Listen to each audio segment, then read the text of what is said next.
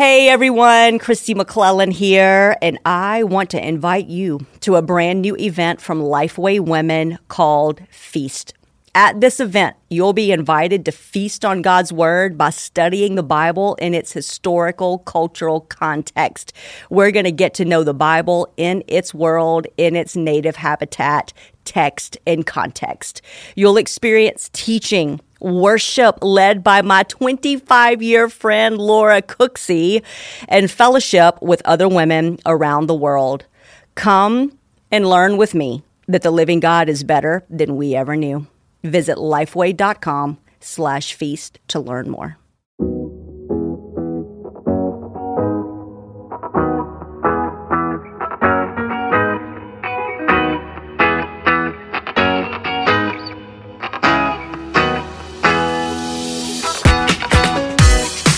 This is the Mark Podcast from Lifeway Women. We're your hosts, Elizabeth Heineman and Kelly King. Each episode, we'll talk about what God is doing, how He has and is marking each of us. Sometimes that will be through interviews, and sometimes we'll have conversations around the table. We're so glad you've joined us today.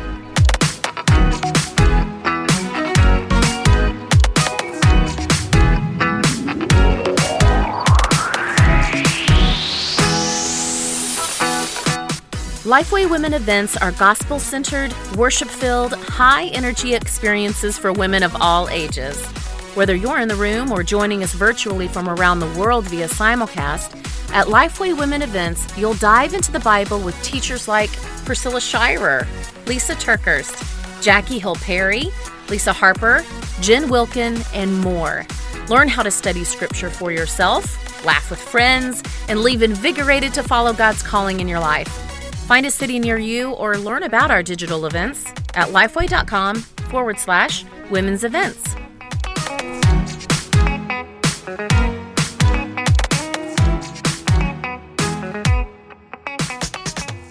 Hello and welcome to the Mark Podcast. I am one of your hosts, Elizabeth Heineman, and I am here with my co-host, Kelly King. Hey, Kelly. Hey, Elizabeth. We are here with one of our friends that's been on the podcast a few times, but she is a favorite. So yes. Welcome, Jen Wilkin. Are we allowed to have favorites, Kelly? I guess we can just... Listen, the Bible doesn't say anything about that. You're fine. Okay, yeah. Great. Yeah.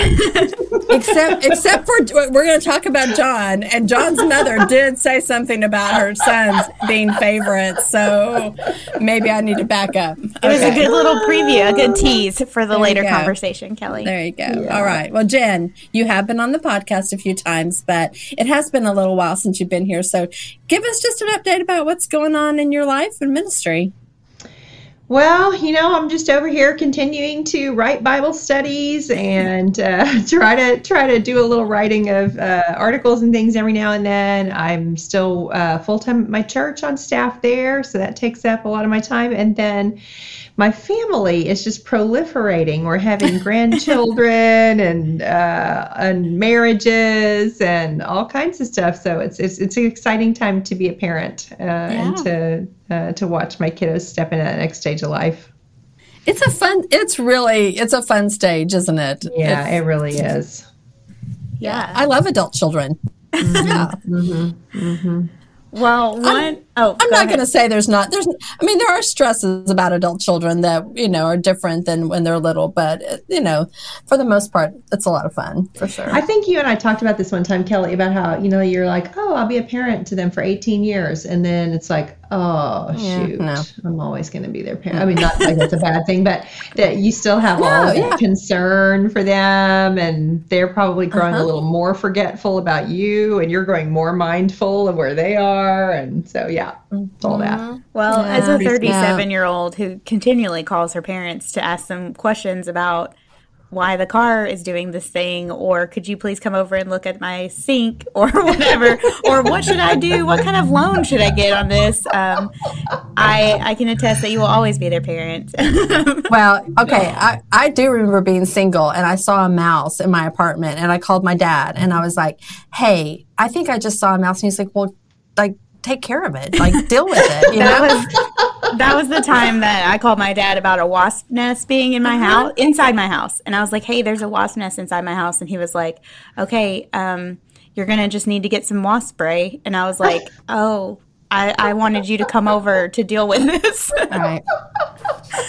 So, yeah. Well, one of the new things that you are involved in, Jen, is Lifeway Women Academy. Yes. And you were part of some of the very first original conversations about it. Mm-hmm. So tell us what you learned from ministry leaders and women and why you're passionate about what Lifeway Women Academy is working to do. Yeah, we started having those conversations because pretty much everybody who was in some leadership role, whether that was at Lifeway or in the local church, we were all kind of seeing and hearing the same thing. And we were hearing it at things like what we were just at. We were just at a forum together. We were hearing that there was an interest among women in learning and growing deeper in their understanding of the scriptures and of theology, but outside of seminary, women weren't really sure where to turn, or they weren't even sure, like, if there's nothing at their local church and they're not going to attend seminary, then they don't feel like maybe they need to go all the way to a seminary level education. Where can they just get connected to some good teaching that can help them be better at leading a small group or teaching in their local church or just discipling someone one-on-one? And so out of that discussion, we started talking about how great it would be to pull together something that filled in that gap. And then specifically along the lines of by women for women, because it's not only rare that women know how to get connected to these resources, but it's exceedingly rare that they might find resources that were created by other women for them for that purpose. So we were all really energized around it. It's been really fun to see it start to come to pass. Yeah, I think when I came into the conversation, I came in, I don't know how many months into I feel like it was possibly years into the conversation. And I remember we were kind of figuring out what it looked like. What does this mean? Is it an event? Is it classes? Is it online? Is it a print thing? And so we just really desired to make it accessible. And the things that you highlighted, Jen, about the by women and for women, I think that grew in importance on our radar as we talked with women and heard from women who have been to seminary or been to similar classes, and they loved them and they loved the men that taught them, but they just were like, this man doesn't know what it's like to be a woman, and he doesn't know how I can use this stuff as a woman. And so that is a key part of it. I think that I hadn't really thought of when we first started talking about it. I remember thinking, well, but I know all of these really great male voices who are, who would be happy to be in this space. And I know my experience has been, and I would imagine yours too, like I have benefited so much from male voices, but I also distinctly remember the moments where I saw a woman utilizing this skill set in spaces that are typically inhabited just by women, and how foundational that was. And so even things like just the difference between an all women's Bible study and a mixed group. And it's not, I love mixed groups. I love groups that are led by both men and women. I love groups that are led by men, but there really is something particularly sweet about an all female setting that's led by a woman. And so I think that this will capitalize on that, but not be limited to just that. I think women will be able to utilize the things that they're learning and take them wherever ministry leads them. But it does feel really special to be able to pull together just some of the brightest women with such clear voices and clear thinking, and great at putting together these courses and then teaching them with an understanding of how they're most likely to be used in the local church by the kinds of women that we think are going to be attracted to this. Yeah, I was in some of the early conversations, and part of the early conversations were actually phone calls that several of us at Lifeway made to pastors. And we asked them the question, how many women in your church would feel equipped and feel confident in teaching the Bible? And just straight teaching the Bible. And it didn't matter whether it was a small church or a large church. It was less than 10 across the board. And so it really revealed to us that women didn't feel confident. And even the pastors weren't sure that they knew women in their church that we're equipped. And and this isn't just about women. I mean, like, this is for pastors to feel like, hey, this is a great thing for my women to go through so that I know that they are teaching the Bible well, you know? We forget that. So talk about, like, who is the woman who you see participating in Lifeway Women Academy? Well, I think part of the issue that we want to address is the woman who doesn't even realize that she is the woman, you know, because she either feels like she doesn't have permission or she feels like she doesn't have pathways. And so I know that for me, you know, much of my teaching experience was gained in my living room with a group of women seated around me in just a discussion based, you know, let's go through this book of the Bible together. And I know that I had to really scramble to make sure that I was connected to good, you know, do I have a good commentary? Do I have a bad commentary? How would I even know the difference? And so a lot of what we're looking to do is to remove those barriers to entry for women who have some sense that they would like to do it, but they either lack confidence or they don't see that pathway forward. So that, you know, most of the time it does start in a living room. If it's going to go to anything larger than that, maybe in a church setting, then, you know, the Lord will bring that to be. But some of us just never even take that first step because we feel limited by the options that are open in front of us. So we want to give permission. We want to give them permission. We want to give them tools to do good, just on the ground local ministry. But I think it would help if you want to be a podcaster. You know, I actually think it would help if you have a presence on Instagram and you're putting content out there and you want it to be more than just sort of devotional or just what you were thinking in the moment. You know, you want to have some assurance that what you're putting out there is grounded in biblical truth or has a historic perspective that the church would attest to for 2,000 years. You know, that kind of a thing. And so I think it has a broad application, but it certainly has a simple and clear application for those who are looking to do ministry in their neighborhood, or in their living room, in their local church. Yeah. Michelle Hicks and I were talking yesterday, and Michelle is over the Journey Devotional Magazine. And we were having a conversation yesterday about training of our devotional writers, because like you said, like sometimes devotionals can be, you know, pretty much just pick a verse and you just kind of apply it however you want to. And so we've been really trying to think through, how do we train our writers to be theologically sound and theologically rich, even in the devotional space? Like, how do you make this where it's going to be reflective and it is going to be rich and not just fluff? And then some, and I don't mean to disparage a lot of that, but I do think that I think we're really working at that. And Lifeway Women Academy could even be for someone who wants to write, who sees himself in that space, for sure. Yeah, absolutely. And we even talk about, like, I have friends that are like, I don't really have a desire to teach or write or do any of those things, but I just want to know how to study the Bible myself. They're like, I love reading Jen Wilkin's Bible studies, or I love reading, you know, the Lifeway Women Bible studies, but how do they do that? And how do they write those? Where do they get this information? And so I think some people just want to know how to do it themselves. And I've been saying, like, it's for any woman who seminary is a not right now. Yeah. Because for me personally, like, I went to seminary, but it's been 10 years and I feel like I've forgotten a lot of stuff. So even people who just want a refresher, or maybe their seminary is an option down the road, but right now it's not. And so they want to, they still want to be equipped right now. And so I think that's, it's for all those people. And we even talked about it with women teaching children's Sunday school class, because I've been asked some major theological questions in there. I mean, student ministry these days, you know, you can't show up half prepared. And I think we've talked actually a lot about how every believer falls somewhere on a scale from the James 3:1, not many of you should presume to be teachers, because we know we'll judge more strictly, to the Great Commission, which is that we're all supposed to teach others to obey, to observe everything that Jesus has commanded. So it's whatever that teaching function is that is your responsibility according to your particular gifts and context that we want to equip women for. And I think that, you know, one of the things that's so beautiful about the offering is that it is flexible. It's learn at your own pace, you know. You can kind of take it one course at a time. You can do the courses at a time that fits for you.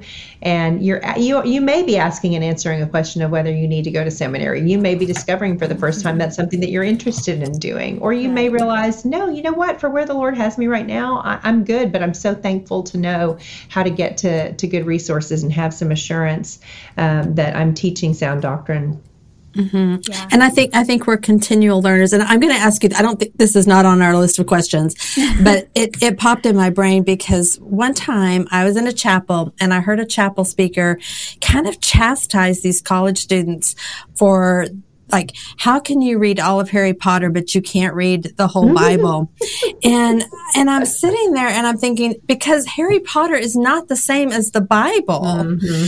And, I'm continually having to go back, and relearn or learn again. Like last week, we've had lessons in the Minor Prophets in my particular class on Sunday mornings.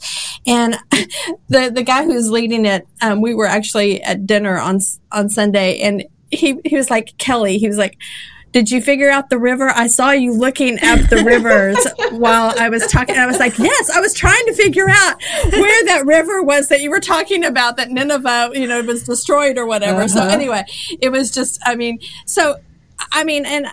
I've learned from the Bible all my life, but still, like, we can all learn. It's a continual learning. It's not just you read it and you set it aside.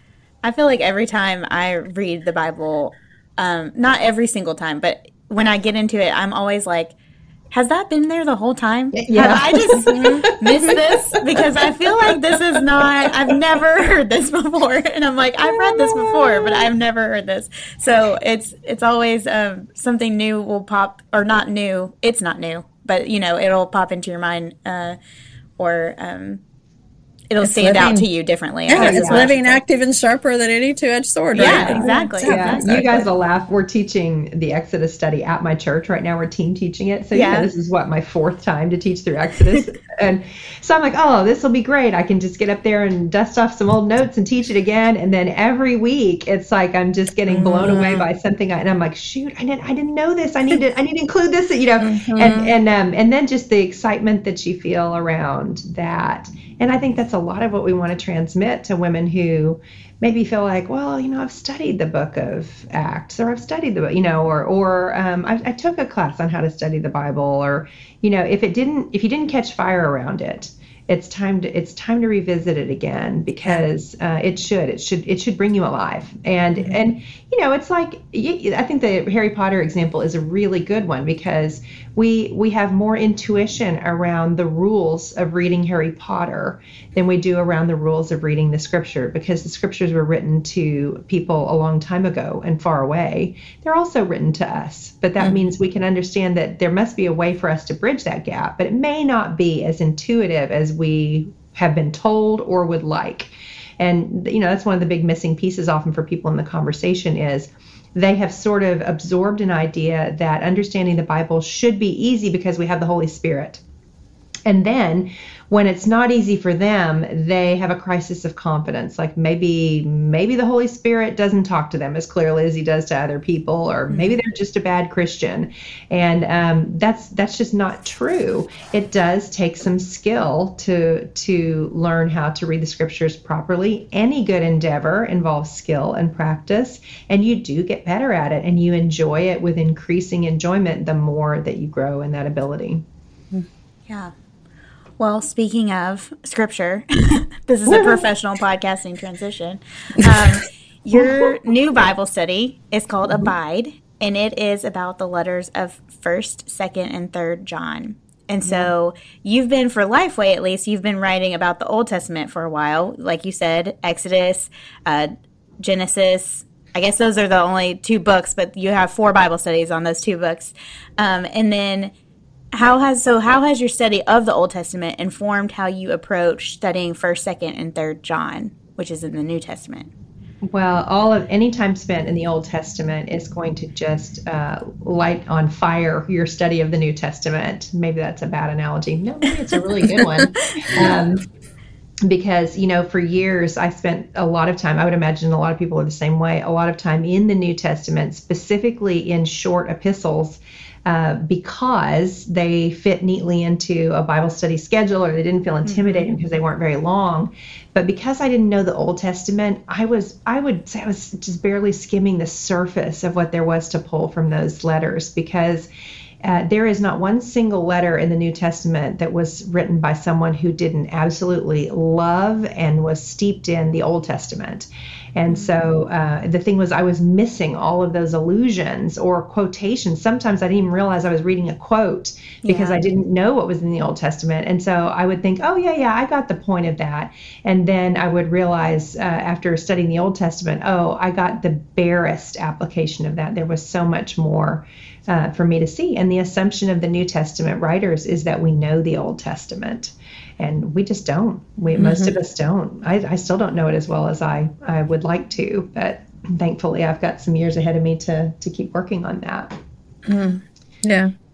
Well, I remember my dad. My dad he loved the Old Testament. And so he always talked about just the narratives of the Old Testament a lot and just how it points to Christ. And so I'm really grateful for that legacy, even just of someone in my life that loves the Old Testament. But yeah, you're right. So let's talk about even the connections you see between the issues that John addressed in the early church, but also they're the same. Some of the same issues we face as followers of Christ today. These are not new issues that they were happening then. But let's talk about some of those that you found. Yeah. Well, so there's a word that is used over and over again in the epistles of John. It's actually used over 40 times in those 3 short letters, and it's the word know. He talks about knowing, K-N-O-W, over and over again. He's very concerned that they would be able to know what is true, and that they would know what it looks like to be a faithful believer, and that we would have love for each other, and that they would know that righteousness is what shows us to be the children of God. And so he goes through those 3 themes over and over again, of truth and righteousness and love, and how they apply to the Christian life. But that idea of knowing was an idea that was being challenged or twisted, you could say, in the first century church by a group of people called the Gnostics, and Gnostics.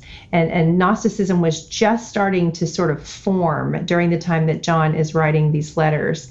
And it was basically the idea that you had to have special knowledge to be able to know God, that he did not reveal himself to all of us, that we didn't all have access to the knowledge of God, that only special knowledge was the way to know him. And so that might sound like, oh, well, that's a problem for them and not for us. But it's actually something that is all over in the church today. I know all the time I hear women saying, oh, I'm looking for a word from the Lord. They want to know something special just for them that he has to say to them. And while that's not a completely wrong idea, there is a way in which that idea might be right. The idea that he's going to give you something special just for you is not something that we see in the scriptures. The scriptures tell us that the scriptures are the evidence that God makes himself known. They are the primary way in which we know God. But we can sometimes be so fascinated by hearing a word from the Lord that is not coming from the scriptures, like, give me a sign, or my word for the year is fill in the blank. Like the Lord gave me a word for the year. And again, they're not horrible things to say as long as the motive behind them is driven by what we see to be true about the Lord in the scriptures. But Gnosticism is always a threat to the church. The idea that only a certain knowledge of God can be had by certain people.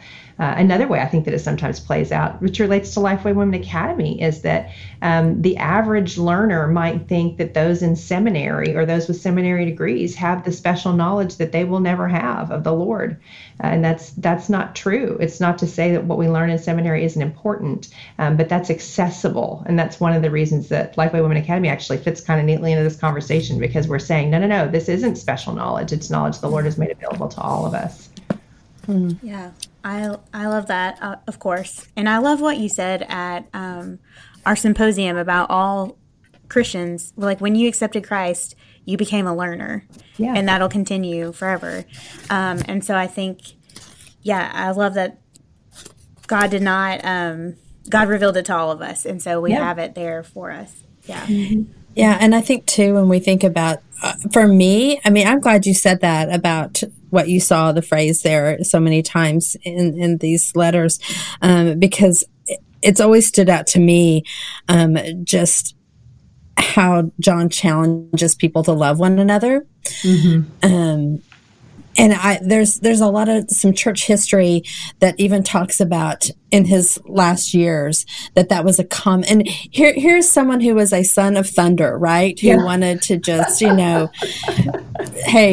can we just burn them up? And let's call down fire on a city. Yeah, that was really where he was coming from. Yeah, and then to see how the Lord has worked in his heart, and like that became the theme of the end of his life was love one another, one another. Do you talk about that in the study? Because I haven't gotten to see it yet, so I'm just wondering. We do, and I will say one of the things that really was precious to me about those letters is that he's so old when he writes them. He's an old man. And obviously these letters are written under the inspiration of the Holy Spirit, but the Spirit could have written those letters through him when he was young and instead did so when he was old. And so his all of the things that he has, and he talks about, all the things that he has seen and he knows, the things he has witnessed are coming to bear on the way that the letter gets communicated. And I love the idea that it's written late in life. If you've ever had the experience of, looking back at a journal that you wrote in maybe 20 years ago and you read it and you're like, oh my gosh, I'm so mortified that I said those things. I was so dumb. Now, obviously, again, John's writing under the inspiration of the Spirit, but I always am interested in the books that are written by authors later in life and how they compare to what they would have written younger. And because their ideas are fully formed and they've boiled it down to what matters most because they know they won't have 10 more books to write. They have maybe one more book to write or two or no more books to write. And so I think about John thinking about his message in terms of an epitaph, like what do I want them to remember as my last word and testament on the faithfulness of God. Yeah. Well, and go ahead, Elizabeth. Go ahead. I was just going to say that a lot of scholars believe that he was probably one of, if not the youngest of Jesus's disciples. Mm-hmm. And I think that is cool to think about that he knew Jesus most of his life, like longer in his lifespan than any of the others did. And so just to have that be reflected in his writing and for him to identify himself as the beloved disciple, a lot of people think that's him. And then he writes so much about love and how they'll know we're his children by our love. And so I think that's a cool thing to bring into the study is just who, again, he was inspired by the Holy Spirit, but the Holy Spirit also used the human authors, their experiences, their phrasings, their, things like that. And so that is a cool thing to think about as you read those letters, that if they were the last things he wrote, and he knew Jesus most of his life. So cool reflections from him. Yeah. And he's probably he's the last living of those who were actually a part of Jesus' earthly ministry, of the 12. Yeah. And so he's thinking, I need to tell this coming generation, this current generation, I witnessed it. Now you're a witness. And you, I want you to bear witness to my words that this is true and this happened. Yeah. Yeah. I'm looking even at 1 John 4:8 because it ties in that knowledge of God. It says, the one who does not love does not know God. Right? Because God is love. And a lot of people think, well, what's in 3 John? That's just like one chapter, what's that was the one that you did not want to get in Bible drill because it was hard to find. So hard to find. You got 3 John and Jude right there together. But just even his friend, and I may say this wrong, is it Gaius? That's how I've always said it. I usually say Gaius, but I don't know. Is it Gaius? We're all making it up, right? We're all just saying whatever pops out in the moment. But he's just like commending this friend, like he's mentored him, and what a challenge for all of us too, right? Absolutely. Yeah, the letters they're very pastoral, and they are they're from the heart of a father. He's a church father at that point. He's an elder to a lot of believers who are one generation removed from the resurrection, and he understands exactly what's at stake in that, and addresses it head on. And he keeps calling them little children. I mean, it's just written in the sweetest tone. And John, in his epistles, as he is in his gospel and as he is in Revelation, he is constantly drawing in the Old Testament. You guys know I'm working on a study of Revelation right now, and we always are like, why the book of Revelation is so hard to understand? Why is it so hard to understand? And I'm just increasingly impressed with why it's hard to understand, because we don't know the Old Testament. And his epistles, I think, are the same way in a less evident way. They, on face value, just seem like these brief little letters telling us 3 lessons, but they're telling them woven through with Old Testament references that bring alive what he's saying and rooted in history. Yeah. So you hinted at Revelation. Spoiler alert. I have to keep saying it out loud or it won't happen. Yeah. I know. Do you want to give our listeners any kind of information or inside info? Sure. Yeah, it'll help keep me honest in the writing process. Yeah, I'm working on this study of Revelation, and the way that Lifeway finally talked me into it was Tina Bosch said, you've already done Genesis and Exodus, so you've done a ton of the work already. And she's right. She's pointing to? She's pointing toward that idea that if you understand the Old Testament, then Revelation begins to just crack open like an oyster with a giant pearl inside. And so I was like, I don't know, that feels terrifying and awful. And yes, everyone has asked me for 10 years whether I would write a study of Revelation. I think every faithful everyone. Christian author has that. Yeah, it's like, who can we throw in front of the bus? And apparently it's me. And I started just getting into it. I started just reading it repetitively and listening to it. And I just am so struck by the idea, like with every book of the Bible that I've taught, that I've taken on to teach, I always feel like I have to climb a mountain, at the beginning. And then you just begin to do the work and you get there one step at a time. But with Revelation, I just am struck by the thought that this letter was read aloud to these 7 churches. Like, people didn't have a copy of it in front of them. It was read aloud to them. And it takes about 2 hours and 10 minutes to hear the whole thing from start to finish. And even the way that it's written, so that's about the length of a movie, right? It's written almost like cinematography, the way that the writing is. And I'm borrowing these ideas. I heard these from someone else, but it gripped me. And so, but then I'm thinking of that, and I'm thinking, right, and they would have understood what they were hearing. They didn't get to the end of that reading and think, that was super weird. But we do. And so what are we missing? Like, what are we missing that causes us to read it so differently than those who would have sat and listened to it 2,000 years ago would have received it? So that's what I'm going to work on trying to give to study participants. I don't think that they will have a complete understanding of the book of Revelation when they finish. And I hope that no one would ask that of anyone in a study. Right, like exactly. But I want to give it what we do with other books. I want to give a working knowledge of what the book is doing, and a sense of how to read it. So that then interpretation flows from that. Yeah. You talked about it being written cinematically. I think I've talked about this. I know I've told you this before, Jen. I don't know if I've said it on the podcast, but I listened to Revelation one time, and it was like on CDs, if you remember that. Yes. From a church library. I checked them out. And I don't know who produced these CDs, but they were really good. And there were sound effects in Revelation.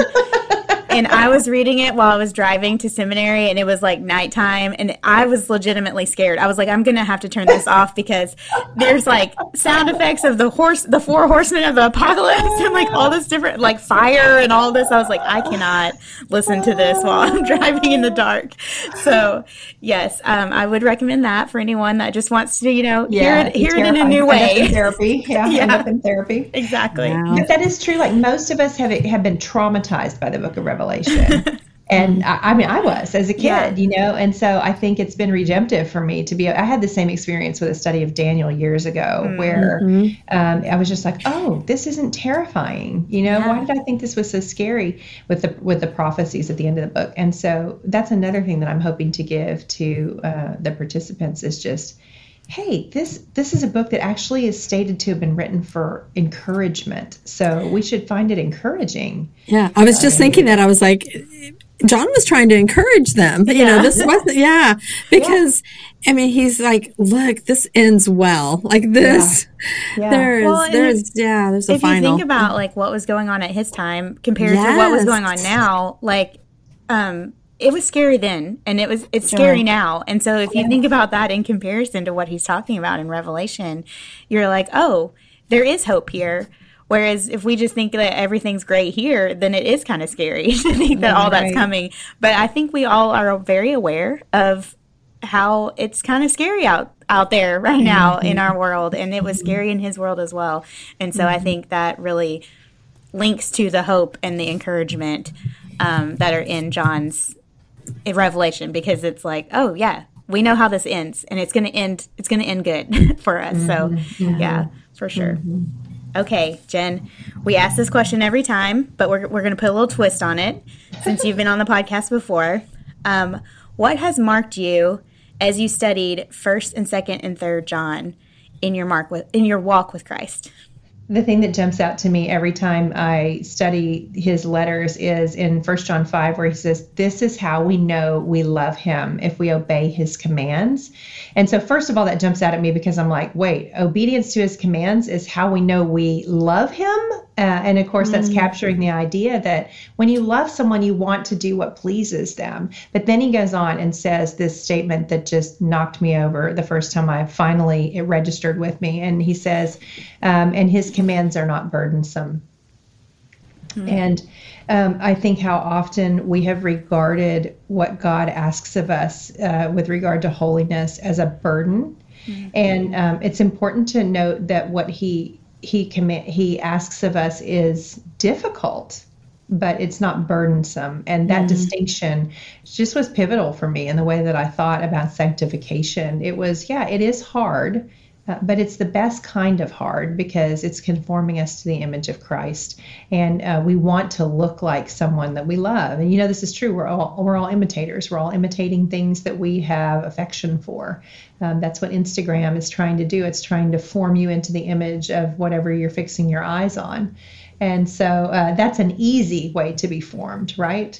It's almost like a passive formation. But when we set our faces like flint and realize that we want to be conformed to the image of Christ, that's a difficult road to walk in this wilderness wandering that is this lifetime, but it isn't a burden to us. His yoke is easy and his burden is light. And so we can know that when we are called to obey, that he will give us everything needful. He will give us grace, and he will give us strength, and he will draw us to himself. That's really good. It reminds me, it kind of parallels what Paul said of imitate me as I imitate Christ, right? Yeah. That's who we want to look more like. So, well, thank you so much, Jen, for just coming on again and being part of the Marked podcast and being part of the Lifeway Women's family. We really do consider you just a really important part of what we do at Lifeway, and are so grateful for the ministry that God has given you and just the gifts that he has given you and how you steward those so well. So we're excited about the Abide study, and we just encourage our listeners to check that out. And we'll be looking forward to more studies from you in the future too. So thanks again. And listeners, we will look forward to having you back next week. Bye.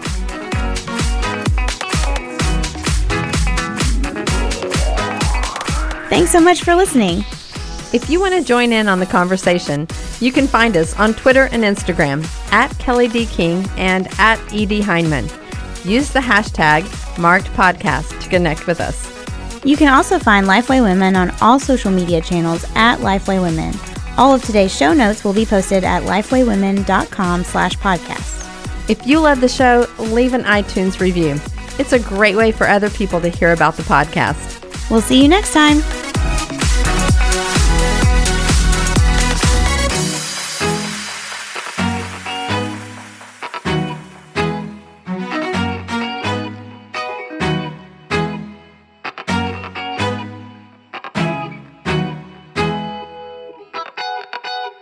Home should be a place where we feel at peace, where we can be ourselves, where we feel loved.